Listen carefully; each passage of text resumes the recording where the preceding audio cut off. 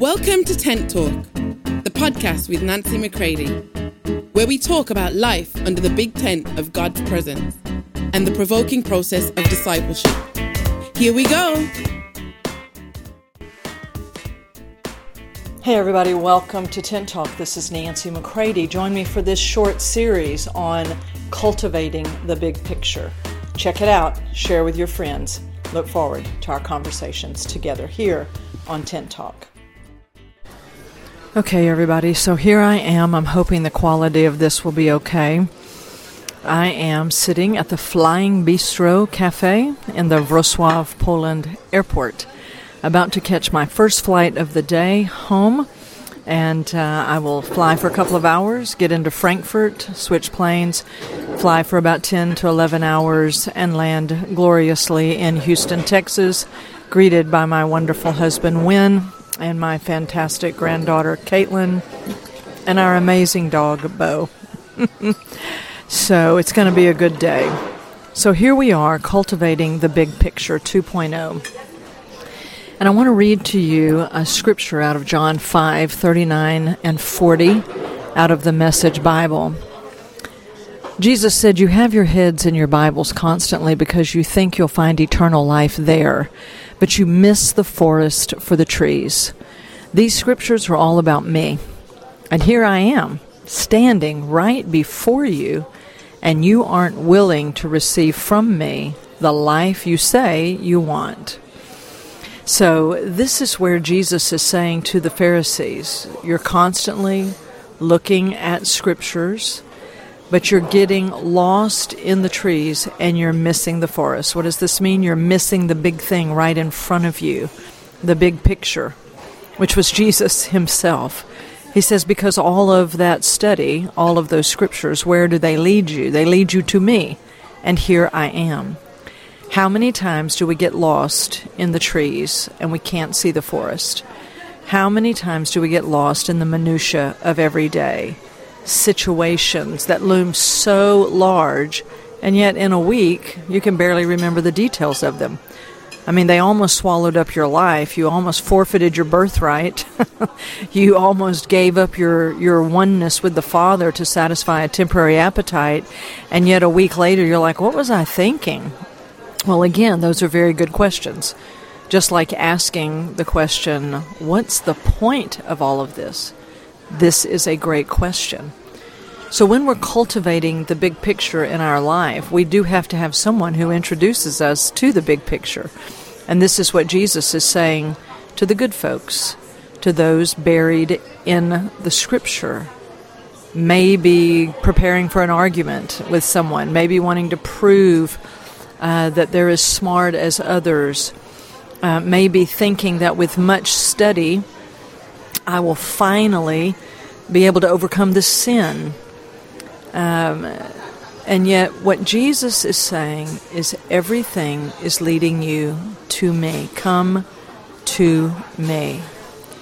So I do this daily in many different ways, but I cultivate the big picture in my life because there are so many details in a day, so many things that happen or don't happen.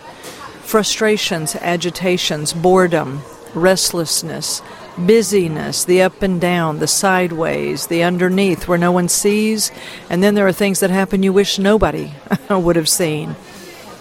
But when you cultivate the big picture and you give him time to literally reveal to you in panoramic, technicolor, when you let him reveal to you himself, what he desires, when you hear his voice in the Scripture, and you hear the voice in your spirit, and you realize, he is why I'm living. And I stay riveted to him by the work of Holy Spirit. I listen to you, Father. You speak to me. Everything else will have to take its place. Everything else will have to come into perspective.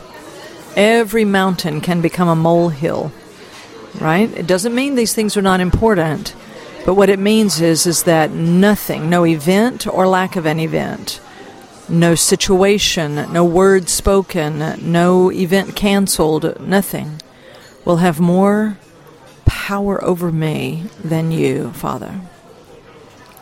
And so everything else must take its place. Everything else must be revealed in its true size, meaning nothing's bigger than God.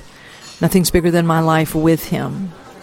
So I want you to maybe seek Holy Spirit, and how might you cultivate this big picture? But you first have to have it. You have to have that big picture. You have to see something greater than yourself, greater than ministry, greater than, the events of the day.